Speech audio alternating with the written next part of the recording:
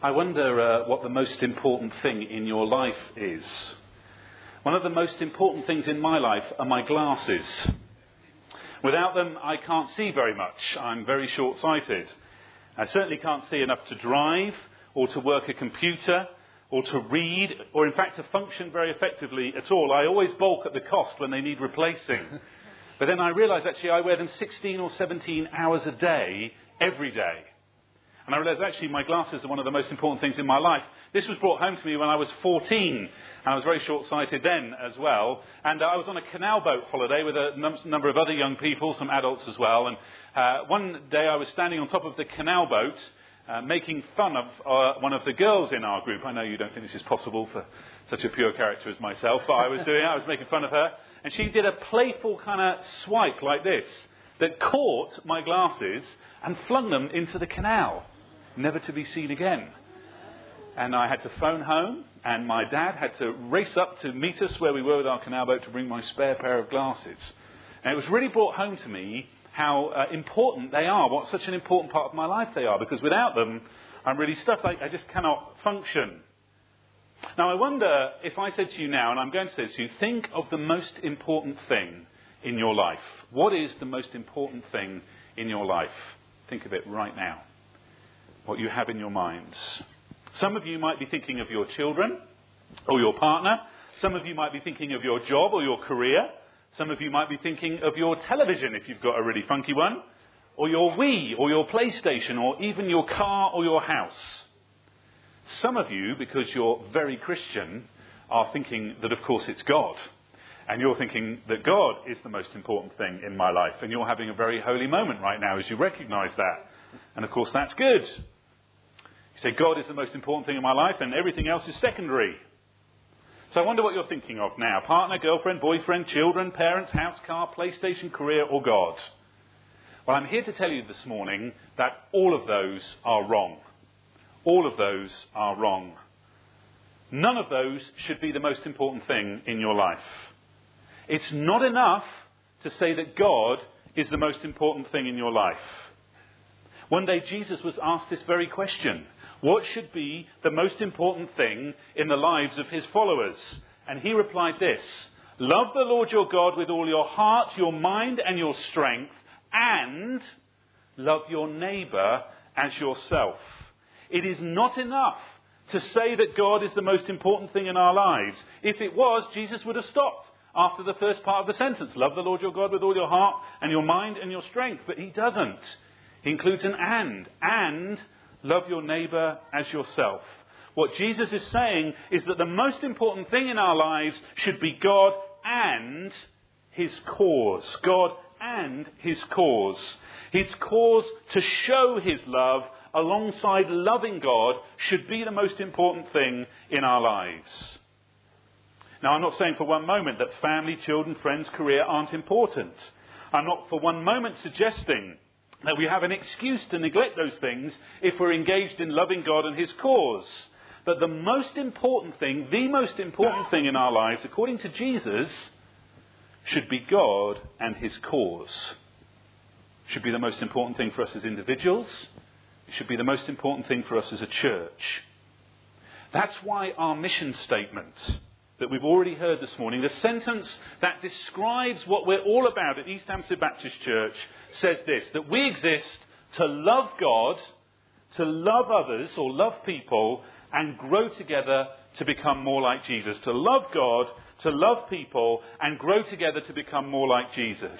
That is the race that is marked out for us. That is our cause. And it is the cause that God himself has laid before us. This is the race that is marked out with us. And as the writer to the Hebrews says, we should run it with perseverance. And together we have determined how that cause might work itself out. What God is calling us to do to advance his cause here on the south side of Bracknell and across the world.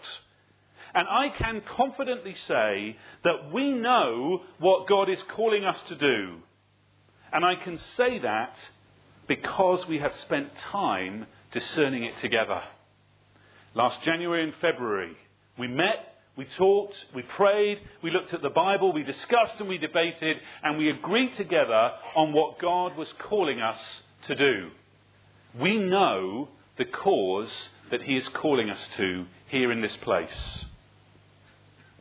The cause that God has called us to is to love God, love people, and grow together to be more like Jesus.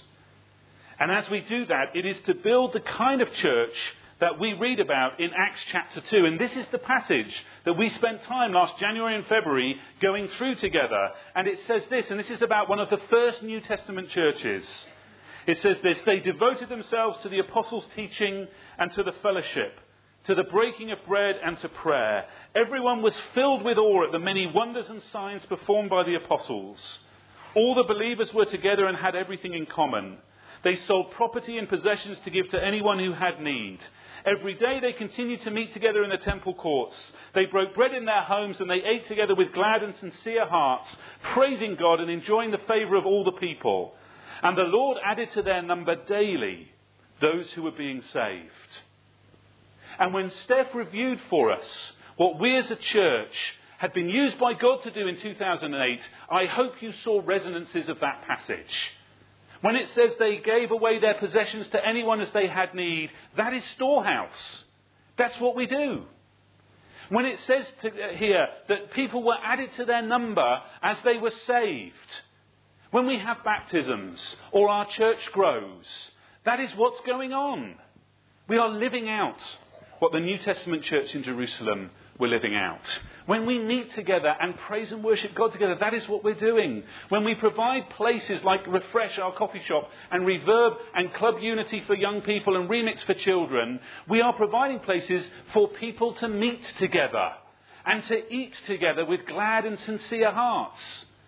We are living out in 21st century Bracknell what they were living out in first century Jerusalem. Do you see that? Do you see the resonances of what they were doing in what God is using us to do? The cause that God has given to us is to grow as a community. To grow as we communicate relevantly the love of God to those who don't yet know it. To grow in our caring for one another, caring for our community and our world. To grow as we celebrate together all that God is doing. And grow as we commit ourselves more and more to God and to living for him and for this church family. That is the race that is marked out for us. That is the racetrack that God has given to us to run on.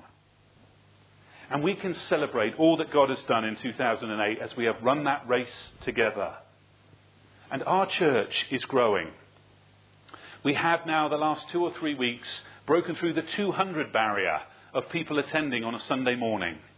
We have over 200 people the last 2 Sundays at our 3 different Sunday services.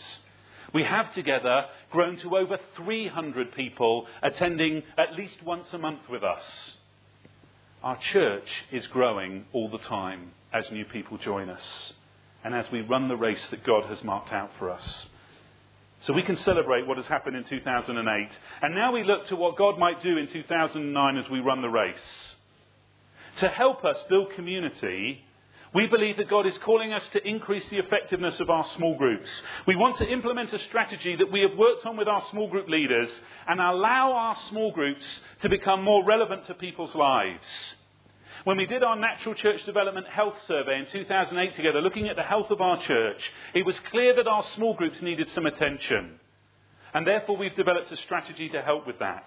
Part of that strategy is to help our small groups be free to choose their own material and their own purposes and their own emphasis. We intend to publish that information as it's worked on for each small group. And then at Easter declare a small group amnesty. So people can go to whichever small group fits them. And if you are not a part of a small group yet, you need to be in one for this church to be most effective in your life. You need to be in one so you can explore the Bible in more detail, so you can debate together the things that we talk about, so that you can ask your questions. You need to be in a small group so you can be cared for and care for other people. And you need to be in a small group so you can experience the power of God in a more intimate setting. Small groups are key to who we are and what God is calling us to do. If you're not yet part of one, speak to Steph, who leads this area of our church's life, and she can point you to the right small group. In the area of communication, we're going to try and increase the way we communicate the love of God to people. We're going to try and increase the number of schools that we go in to do school assemblies. And by the end of this year, we want to have completed 3 Alpha courses that communicate clearly and relevantly who is God and what does this mean. And you know already we have 3 underway. And I say again, if you want to be a part of an Alpha course, it's not too late. You can be part of one starting tomorrow evening. Just be here at 7 o'clock. Clusters are another important thing for us in 2009 as we seek to build friendships and communicate the love of God to people. We're starting these social clusters. I hope you know about this by now. Clusters of people gathered around a common interest socially to go out and meet and do things, and it helps us build community together, but it also helps us communicate the love of God as we encourage other people to come and to be a part of those clusters who aren't yet part of our church. So we have 2 or 3 running already. We have the cinema and curry cluster, which is mine, which is great. And we have a sports cluster for people who like to go and watch sports events. And we know that there are others in the pipeline. Others that perhaps a bit more, what's the right word? Esoteric. Esoteric, is that right? Excellent. So there are other clusters coming down the pipeline as well. Watch out for those. And invite your friends to come with you. We are also keen to encourage one another all the time to extend invitations to people who are not yet part of our church community. And we are keen together to do more of our community action projects in 2009 to communicate the love of God to people. It looks likely that we'll have a Hope 2009, a cut-down version, where we'll join with other churches again to do some social action projects as we build towards Hope 2010, which will be a much larger event like Hope 2008 was. We're going to do some community action projects together as a church, all under the heading of our Communicate C. In the area of caring, this year we want to focus on our work overseas. We're going to send a team of people overseas to help those in need, and Steph will be leading that team. And if you're keen to be a part of that later on this year, again you should speak to her after the service today. It's a fantastic opportunity to be stretched and challenged, and the church is half funding that. We also want to review how and who we support with our world mission resources. And we intend to carry out that review in 2009 so that we can increase our effectiveness and enable more of us to be involved and to care for those in need in different cultures. We know that this is a great way for our own faith to be stretched and challenged as a way of caring for other and as well as caring for other people. In the area of celebrating this year, we're going to place more emphasis on what we do in our Sunday services. We realised that much of 2008 was about preparing practically for the challenges of our Sunday service structure. And now we can do that. We want to make sure our services are effective and helping people and attracting new people. So we're going to be looking at those together in 2009. So those are the key things for 4 of our 5 C's. The things that we sense God calling us to in 2009. Small groups, social clusters, Alpha courses, community action projects, overseas work, Sunday services. These are the key things. But you know, if we're honest, those things are actually quite straightforward. We can do those things. If we apply some thinking and some focus and some money, we can do those things. But there is one last C, and this is where it gets really interesting. Because we have sensed God calling us to take some steps of faith, to step out and do some things that we can't do in our own strength and that only God can do. And we've been praying together about what we might do, and we've been talking about it in our church meetings. And we have sensed God calling us to step out in faith to see more of His power at work in our lives.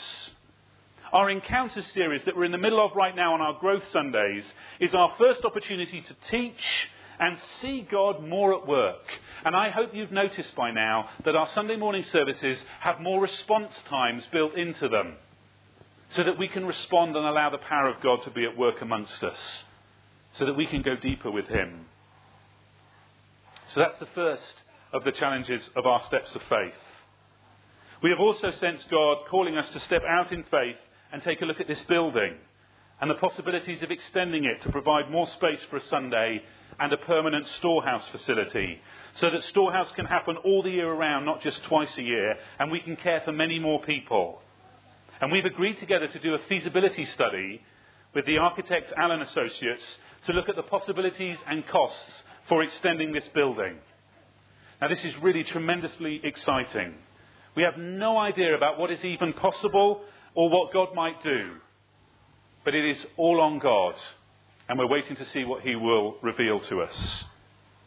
We have sensed God calling us to step out in faith and take a look at appointing some more staff so the work that we can do can grow and increase.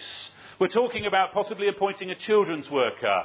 We're looking at the possibilities of extending Steph's time so she works for us full time, so that she can oversee our world mission as well as the other things that she does.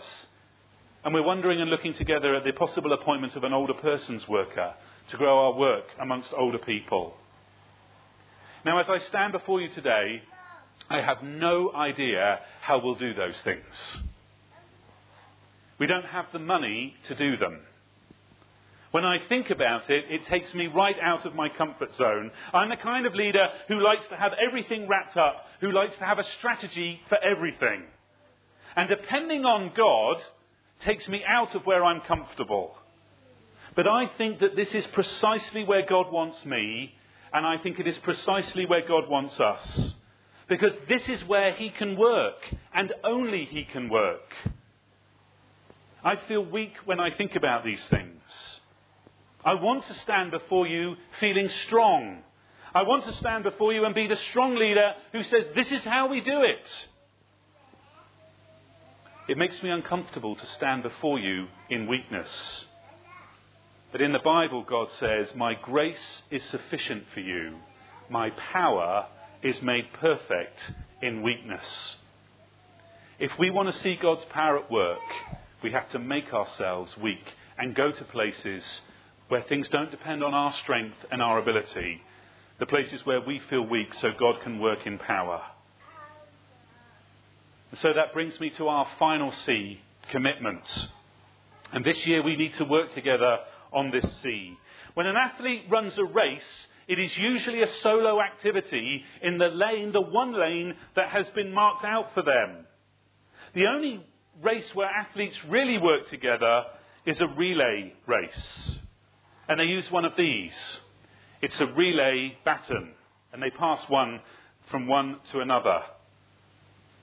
The race that we hear about in Hebrews, that we need to run with perseverance, is a team race, not a solo activity. And that means we need to commit together to what God is doing here. We need to commit to doing what God is calling us to do. We need to commit to pray passionately and earnestly about the steps of faith and about what God is calling us to as a church. And Jackie Childs, who leads our prayer ministry across the church, has kindly set up 2 prayer meetings where we can get together to pray about the steps of faith that God is calling us to. And the first one is this week on January the 27th, and the second is on the 2nd of March. And there are leaflets out on the table which have those prayer dates on them, and you can take them away with you today to remind you. We can commit to praying passionately and earnestly about what God is calling us to do. We need to commit to serving graciously together in all the different parts of the church's life. And we need to commit to giving generously with our finances. I think most of us, and I include myself, give what we can afford without a great deal of sacrifice. I think a lot of us do that, myself included. Where is God in that? How can God move in power in our lives if that's what we're doing? This has come home so much to me in the last few months with things I've been reading and discussions I've been having. That so often I do what I can do in my own strength, not in God's. So as a family, we have increased our personal giving to a level where we can't afford to do it without God doing something and without us making sacrifices.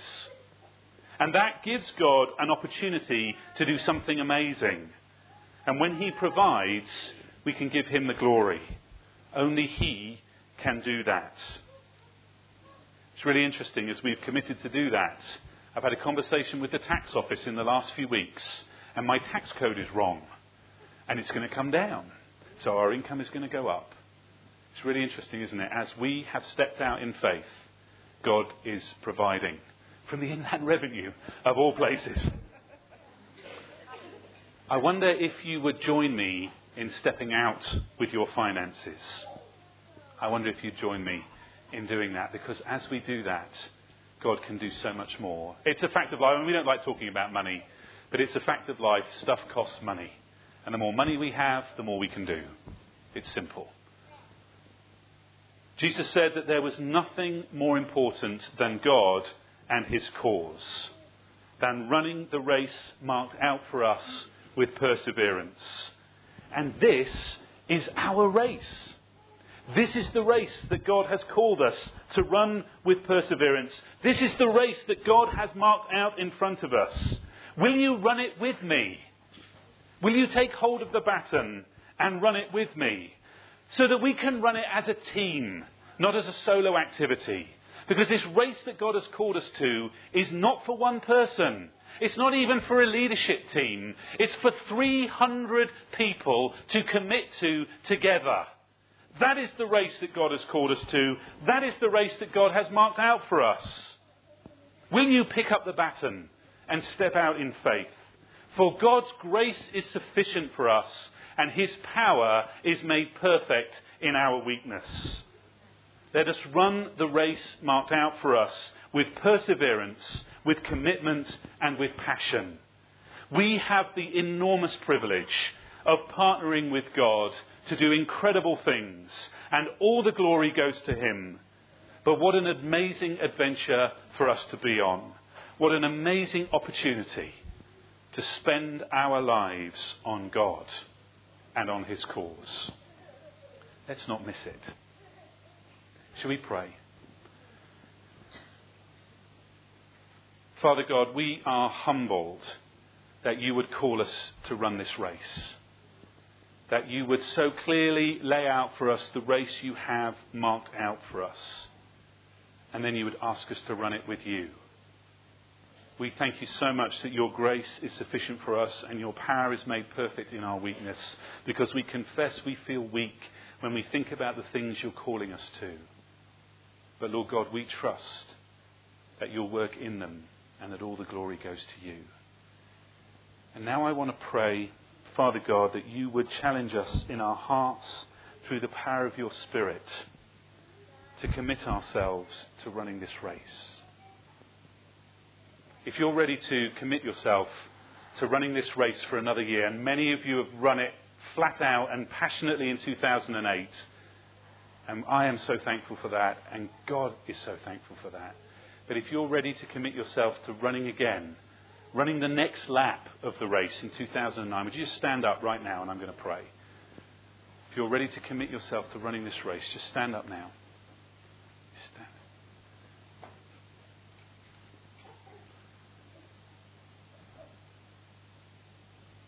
Father God, I just thank you for my brothers and sisters. We are brothers and sisters in you. And it moves me to have the opportunity to run the race with these people. And it just blows me away that you would call us to this place as a team to do this together.